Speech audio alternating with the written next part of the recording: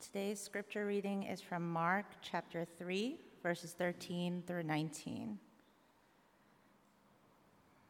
And he went up on the mountain and called to him those whom he desired, and they came to him. And he appointed 12, whom he also named apostles, so that they might be with him, and he might send them out to preach and have authority to cast out demons. He appointed the 12, Simon, to whom he gave the name Peter, James, the son of Zebedee, and John, the brother of James, to whom he gave the name Boanerges, that is, sons of thunder, Andrew and Philip and Bartholomew, and Matthew and Thomas, and James, the son of Alphaeus and Thaddeus, and Simon the Zealot, and Judas Iscariot, who betrayed him. This is the word of the Lord. Well, hi, New Hope. My name's Alex. For those of you whom I have not met, I'm one of the lay elders here. And today I have the big privilege to preach God's word to you today. So if you could bow your heads as I ask God for help, because we need it, I need it. Father, we thank you, we praise you, and we honor you today with this service. We thank you for the Gospel of Mark. We thank you for all the truth that is there. Would you use today, despite my inadequacies and my failures and my fallings, we know that you are adequate, you are perfect, and you are powerful. We pray that you use this preaching of your word so that people understand what it means to be a disciple and see how wonderful and majestic and how incomparable you are, Jesus. We pray all this in your name. Amen. So, New Hope, take a few moments and ask yourself two very basic questions. Very simple questions. Imagine if you were at school or at work or in your neighborhood and somebody asked you, are you a Christian? Very simple question. Now take a moment and think about that same person asking you, are you a disciple of Jesus? A slightly different question, but is your answer the same or slightly different? Well, this morning we're going to take some time and look at what it means to be a disciple of Christ and to give clarity to help answer these two questions. So let's dive right into the passage that Sarah just read to us. Let's look at what the Gospel of Mark is showing us here. So the narrative in today's text can be summarized into three elements. The first element is that there's a call. The second element is there's an appointment. And the third element is that there's a list. So the first element, Jesus calls to him those whom he desires. The second, he appoints them apostles. And thirdly, there will be a list of the names of the apostles. So let's take a brief look at a parallel passage that comes from the Gospel of Luke, chapter 6, that gives us some helpful additional information. Luke chapter 6. In these days, he went out to the mountain to pray. And all night he continued in prayer to God. And when day came, he called his disciples and chose from them 12, whom he named apostles. New Hope, do you see how Jesus spent a whole night in prayer? Do you see how he emphasized the importance of prayer, especially here before making a very big decision, such as choosing the apostles? Now, I don't know about you, but when I have to make a big decision, I pray, maybe 2 or 3 times for a couple minutes here or there, and then I make a big decision. Sometimes it's a monumental decision. I don't think I've ever pulled an all-nighter and then made a decision. I believe our Lord here is giving us a great model on the importance and role of prayer. That is, extended deep prayer first, and then action. So let's turn back to today's passage in the Gospel of Mark and look at the first verse, of which includes the call. And he went up the mountain, and he prayed all night, if you include the additional information from Luke, and called to him those whom he desired, and they came to him. So the first significant observation here is that Jesus calls whom he desires, and it's not the other way around. It's not as if the disciples volunteered or put their name in for consideration for a new position, but rather it's Jesus who handpicks them and calls them to him. And then Jesus called to him those whom he desired. As many of you know, the New Testament was first written down in an old version of Greek. And in the original language, this was somewhat stated more emphatically, where there was a sense that he summoned those whom he willed. Jesus determines the call. The disciples did not decide to follow Jesus, doing him a favor, and in so doing, kind of volunteering themselves, but rather, Jesus' call precedes their desires and actions. This truth can succinctly be summarized in this very familiar verse. It comes from 1 John.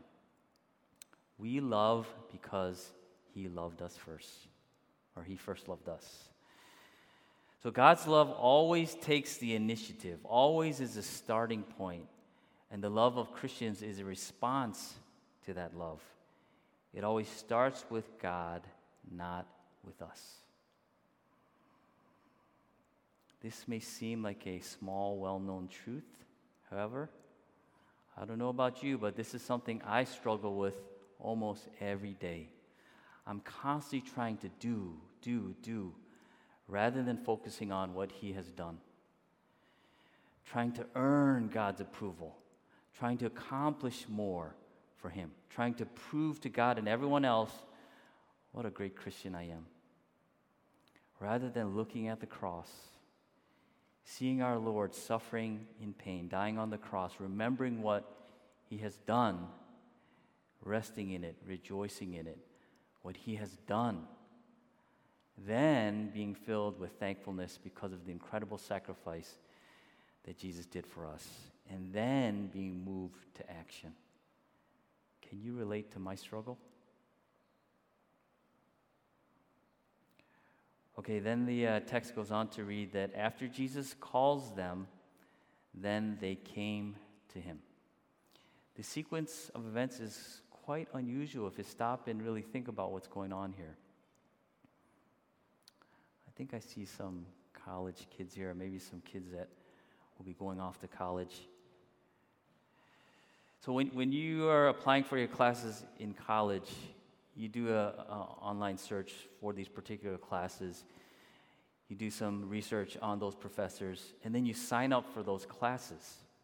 And you sign up to be that professor's student.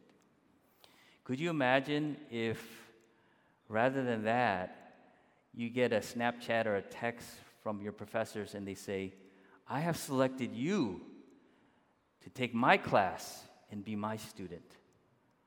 How odd would that be? Similarly, during the time of Jesus, the rabbis would never pick their disciples, but rather the students would choose which rabbis they wanted to learn and to follow. Rabbis would never pick their disciples, but rather students chose which rabbis they wanted to learn from. Moreover, the rabbi would never leave the impression that their teaching is above the Torah. Rabbinic disciples would ideally see their teacher as a means of mastering the Torah and a model of what they themselves might become. But as described here in the Gospel of Mark, Jesus is doing exactly what these rabbis don't do. He's calling his followers, disciples, to leave everything and follow him. And it is as if Jesus himself is the sole and exclusive subjective of the call. Nothing, not even the Torah, is presented as more important than Jesus. Unlike a rabbi, Jesus is not a means to a greater good, but Jesus himself is the final good.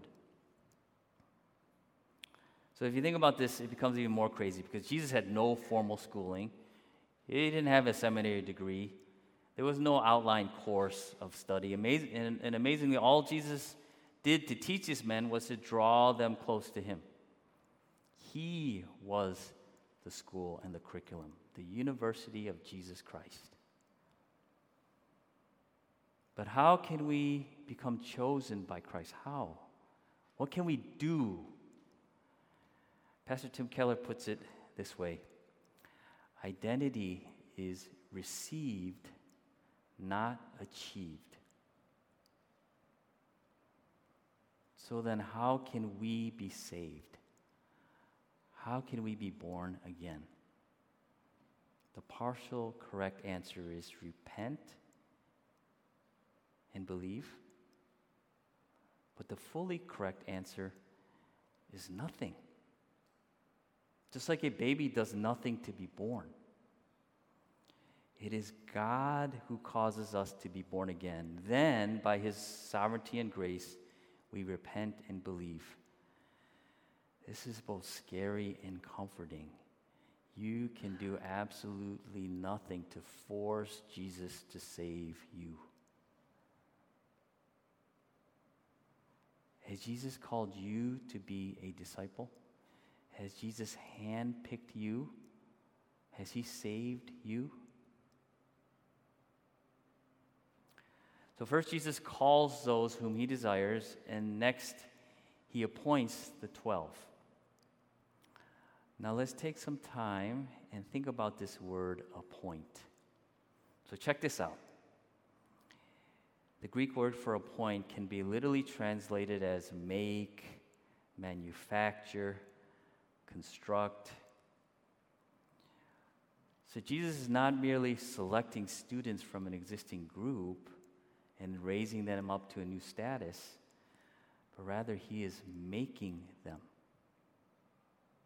He's bringing them into existence. So Mark's verb in the original Greek is very similar to the verb that's used in the book of Genesis where God describes how he made the heavens and the earth. So it seems that the text is implying that the 12 are a new creation. Whoa, that's pretty amazing, no? So if we return back to the text, and he appointed 12, whom he also named apostles, so that they might be with him, and he might send them out to preach and have authority to cast out demons. So after appointing or making or creating the 12 apostles, Jesus assigns them two roles. First, they're simply to accompany him or to be with him. To be with him. Because the best way to learn is to be with the master, watching him, modeling his behavior. And then second, they're sent out. And they're sent out by him to do what he does, and that is to preach and to cast out demons. So the two roles that Jesus calls his apostles to are to be and then do. To be and then do. That is to be with him and then do. Do as what he was doing, to preach the gospel and to cast out demons. So the chronological sequence of God's word here is intentional and I believe is quite important. The simple prepositional phrase where it says to be with him is stated before to be sent out by him. So this has utmost significance here in the Gospel of Mark. This discipleship is a relationship before it is a task. It's a who before a what. But how does this have relevance for me today? How does this have relevance for you, Will? For you, Claire, James? For Sharon? For Sang? For Debbie? For Daniel? July 9, 2023, how is this relevant? Well, a relationship with Christ must come first, before anything else. Brothers and sisters, we too should follow this apostolic model of being with Him before doing. Being before doing. Being with Christ, abiding in Christ, deep in regular prayer, saturated in His Word, and then being obedient to the mission He calls us to do. Before we can be used by God and filled with a rugged joy serving Him, we must be in a deep, daily relationship with Jesus first. We must be abiding in Him, spending time with Him, talking with Him, thinking about Him, making Jesus home. This must be the starting point. Now, this passage goes on to say that the 12 are given authority by Jesus and sent out by Jesus specifically to preach and then have authority over demons. And the word here to preach is the same word used in Jesus' proclamation in the Gospel of Mark earlier in chapter 1. So it's the same word to proclaim the gospel. So the apostles are to preach the gospel and are given authority to cast out demons. And this now marks a time that Jesus now considers them peers and no longer as mere underlings or fanboys. And He lays a foundation for their coming missionary work. So to put it in a nutshell, the commission that Jesus gives to His apostles can be simplified into being, speaking, and then doing. It is a matter of being with Jesus, speaking His gospel message, and then doing actions in His name by casting out demons and opposing evil. Being, speaking, doing. And I believe this apostolic model in the Gospel of Mark should be an example that applies to all Christians, to all followers of Christ, to all disciples. So let's take some time to clarify and define the titles that Mark is using here. So starting with the title apostle. Apostle in its most literal sense means a messenger or sent out one with a task or a mission. The Greek verb form of the word used for apostle means to commission or to send out with a specific purpose. Now, what about disciple? The word for disciple in both its Greek and its Hebrew roots means learner or student, specifically one who learns in active fellowship. It's hence like an apprenticeship. So we'll flesh this out a little bit more a little later, but now let's finish looking at the passage of Mark.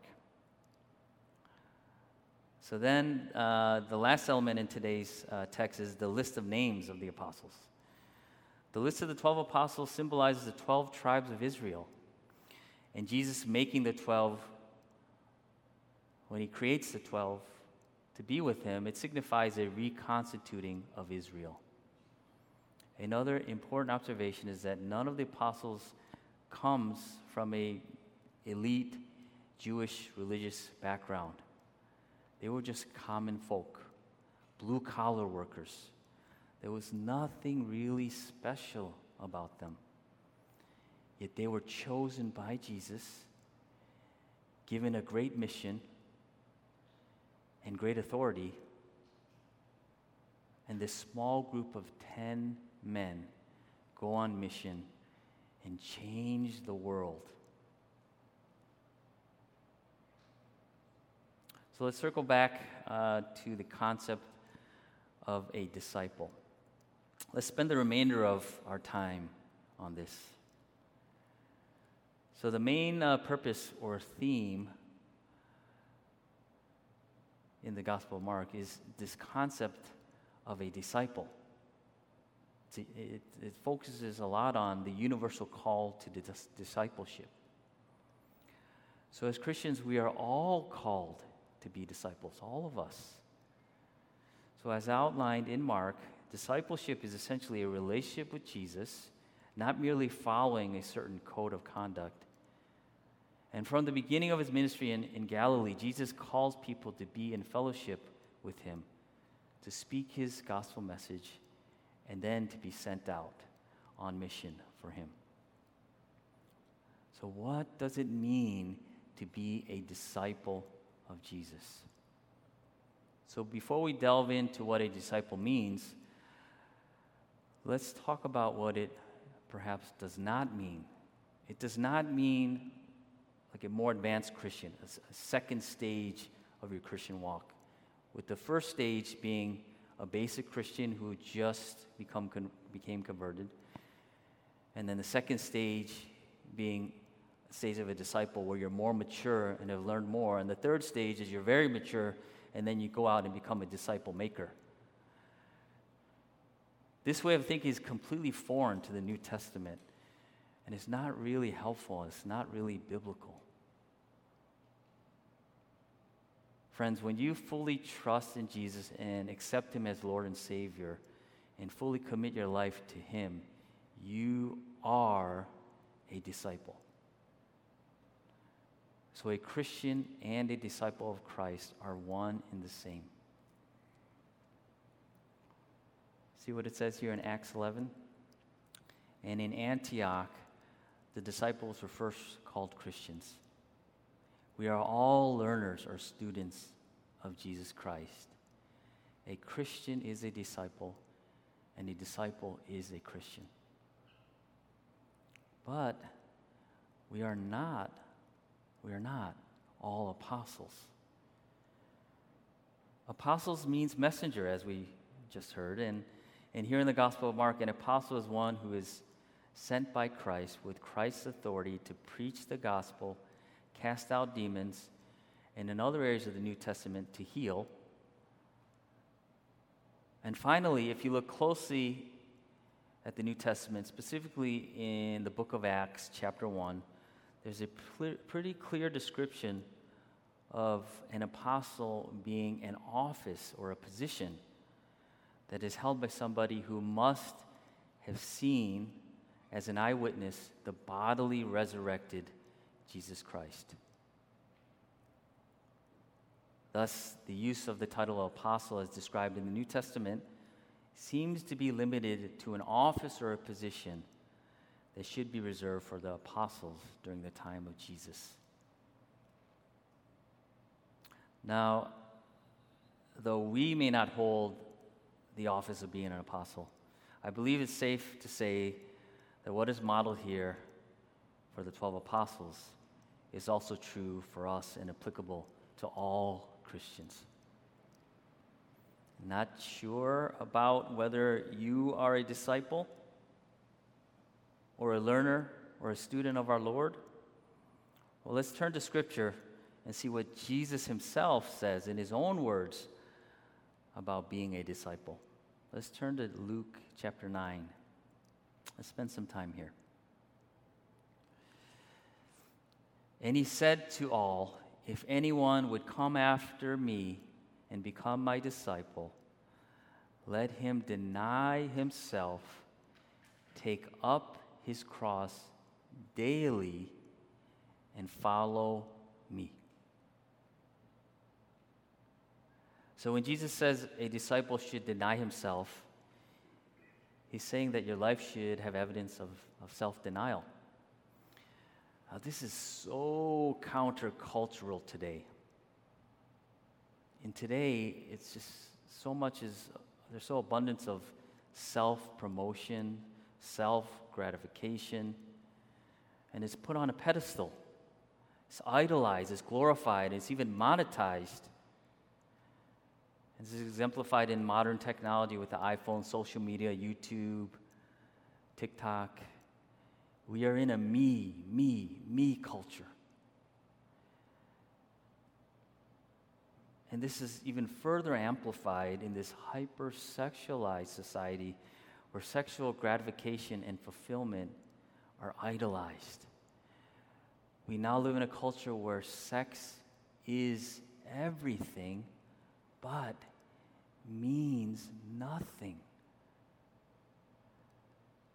Meaning that having sex is absolutely a must to being a complete, fulfilled, happy human being.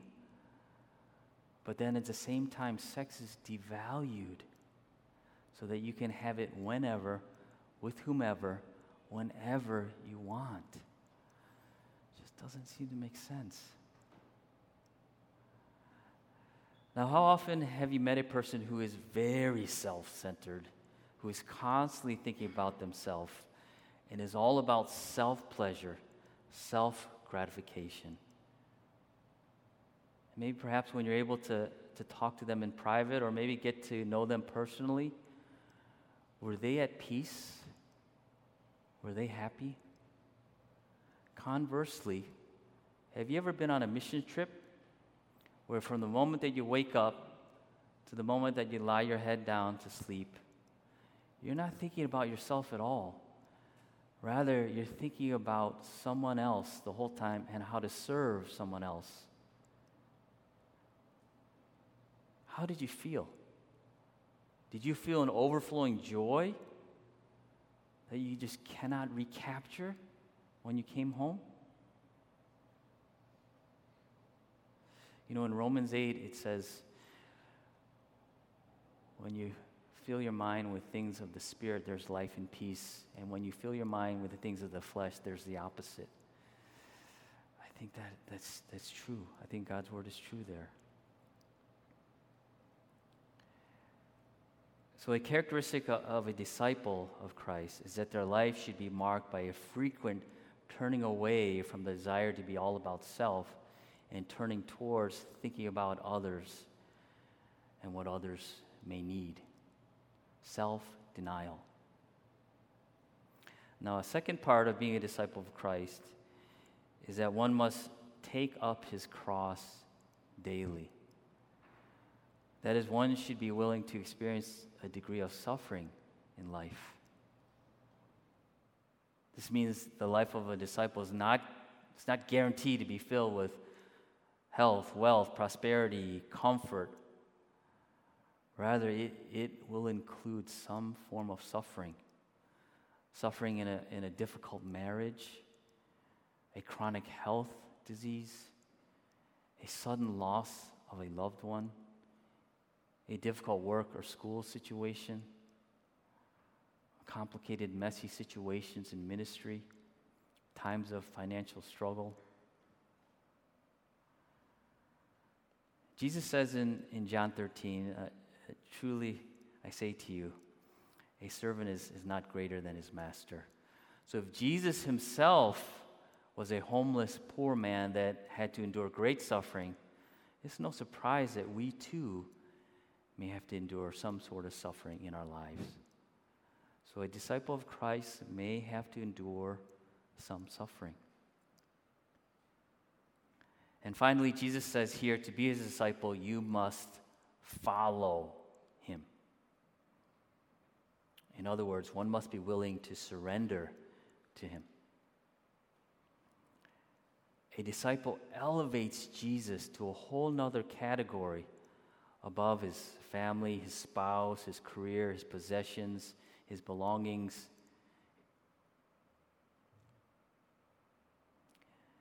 If Jesus is number one in your life, you should be in frequent conversation with him. You should be spending a lot of time with him. Jesus says, if you're going to be my disciple, you have to follow me. You have to be in community with me. You have to surrender to me.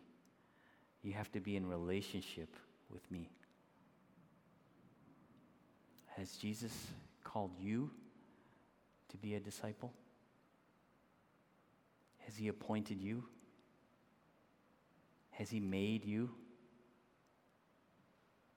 Has he created you to fulfill a mission for him?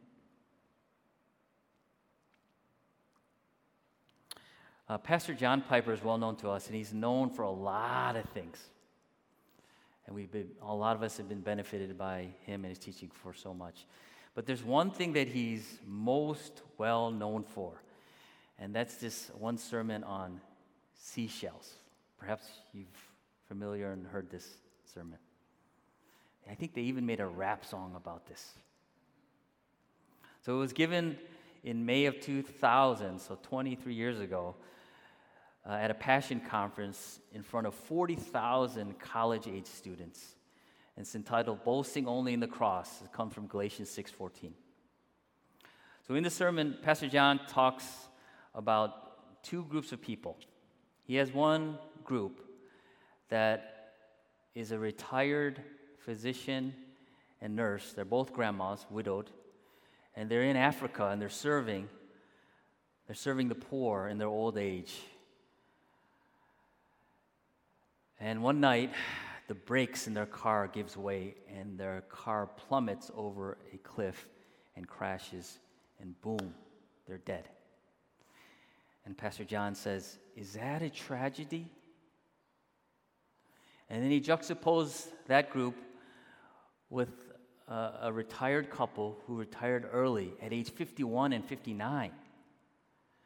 And they retired to a warm, nice climate. They buy a yacht, and they spend their days walking on the beach, collecting seashells. And then he asks, "Is that a tragedy?" What do you think? And then Piper followed this up with a book entitled Don't Waste Your Life, which is a really popular book that's given to recent high school grads. And I actually have a copy right here. And the first person or family that comes up after the service, I'd like to gift it to somebody.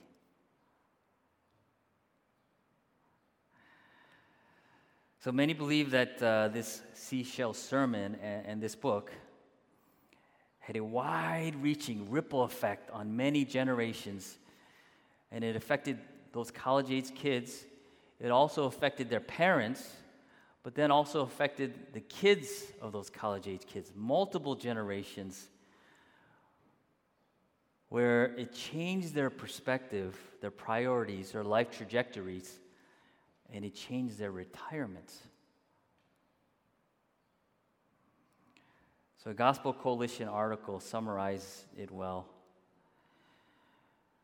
Whether you're an engineer or a doctor or a teacher or an overseas missionary or a garbage collector, whatever it may be, what I took from Piper is that the real tragedy would be coming to the end of your life, and all you have are the things you've accomplished for yourself. And he said, it does not matter what you do if you're doing it for His glory. So if you haven't heard this sermon or read this book, I would highly recommend it to you. It's many good truths that are here and very powerful. But if you are here today and you don't know Jesus, or you've heard a little bit about Him, but you're still not sure, or perhaps you called yourself a Christian, and then recently you found out something in the Bible, that's taught in the Bible, that you profoundly disagree with, and you think that teaching is evil and wrong, and you're thinking about throwing everything that you learned about Jesus out, and you're thinking about turning your back on Jesus Himself. Why should you desire to be a follower of Christ? Why? So my answer would be is to start by looking very closely just at Jesus. Look at Jesus, at His life. Have you ever had somebody you deeply admired, looked up to, and you put on a pedestal, And then you met that person, maybe even had dinner, lunch with him, or got to spend time with him or her, and you got to know them personally, or maybe you just went online and studied all you can about them, everything about their life, and you got to know who they are as a person and who they really were. And then you started finding out all this stuff that disappointed you, and you started to think slowly differently about them. Perhaps it was a famous movie star, a top athlete, a world-renowned musician, or a well-known pastor even.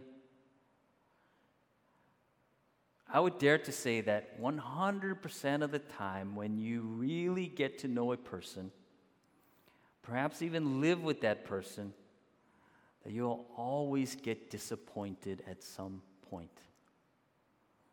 So if you're really young and you're saying, man, I don't know anything what you're talking about, if you get married, you will soon become an expert on this. Now, even more so, if you do an in-depth study of any other guru, spiritual or life expert, like Anthony Robbins, the Dalai Lama, Buddha, Muhammad, Joseph Smith, Oprah, if you do an in-depth study of that person and their life, you may be surprised what you find out, and most likely you will be disappointed.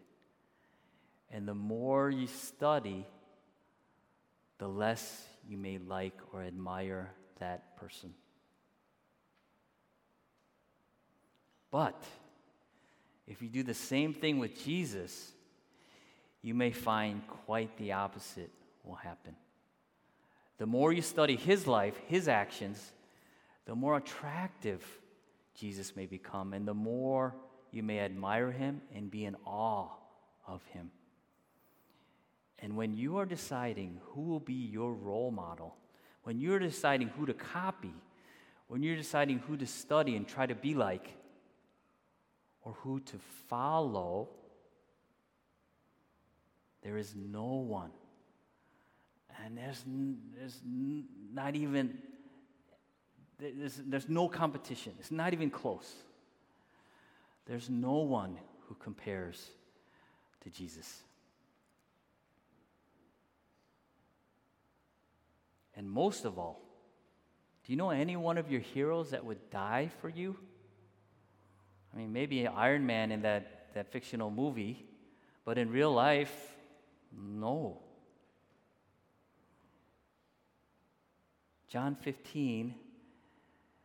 In John 15, Jesus says, greater love has no one than this, that someone lay down his life for his friends. That is what Jesus did for every person sitting here today. Everyone. When you want to learn from somebody, why would you not want to learn from somebody who is perfect, never done or said anything wrong, and who loves you immensely and unconditionally? Is not this a good reason, a great reason, why we shouldn't desire to follow Christ, to be a disciple of Christ? What about you today? You. And then what about every person that's sitting here today? Has Jesus called you to be his disciple? So on your drive home today, or when you're having lunch or dinner, just really ask yourself, has Jesus called me to be a disciple? Then ask your kids, your spouse, your family members, has Jesus called you to be a disciple? If he has called you, don't waste your life. Don't waste this precious gift that God has made you. If you're not sure, I pray that perhaps God will stir up in you a renewed interest in studying Him, getting to know Him, His life, His actions, His words, and what He did for you on the cross. There is no one that compares to our Lord. Let's pray.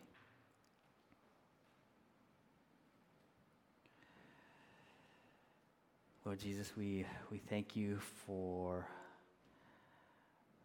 being who you are and showing us so many examples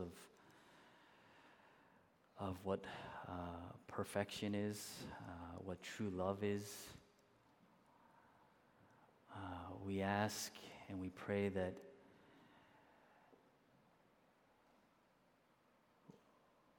we know a little better what it means to be a disciple. We pray that you have worked through this sermon, through today, to ask questions, for people to ask questions, but most of all to look in to who you are and to have some clarity who you are and what you have done, and then to ask honest questions about ourselves. But most of all, we thank you and we praise you, and we hope that we understand what it means to be your disciple and to follow you. Would you convict our hearts and our lives, our retirements, our jobs, our trajectories, our relationships, our marriages, our schoolwork? Would you affect all of these things so that we can make you number one in our lives? We thank you, Lord Jesus. We pray all this in your name. Amen.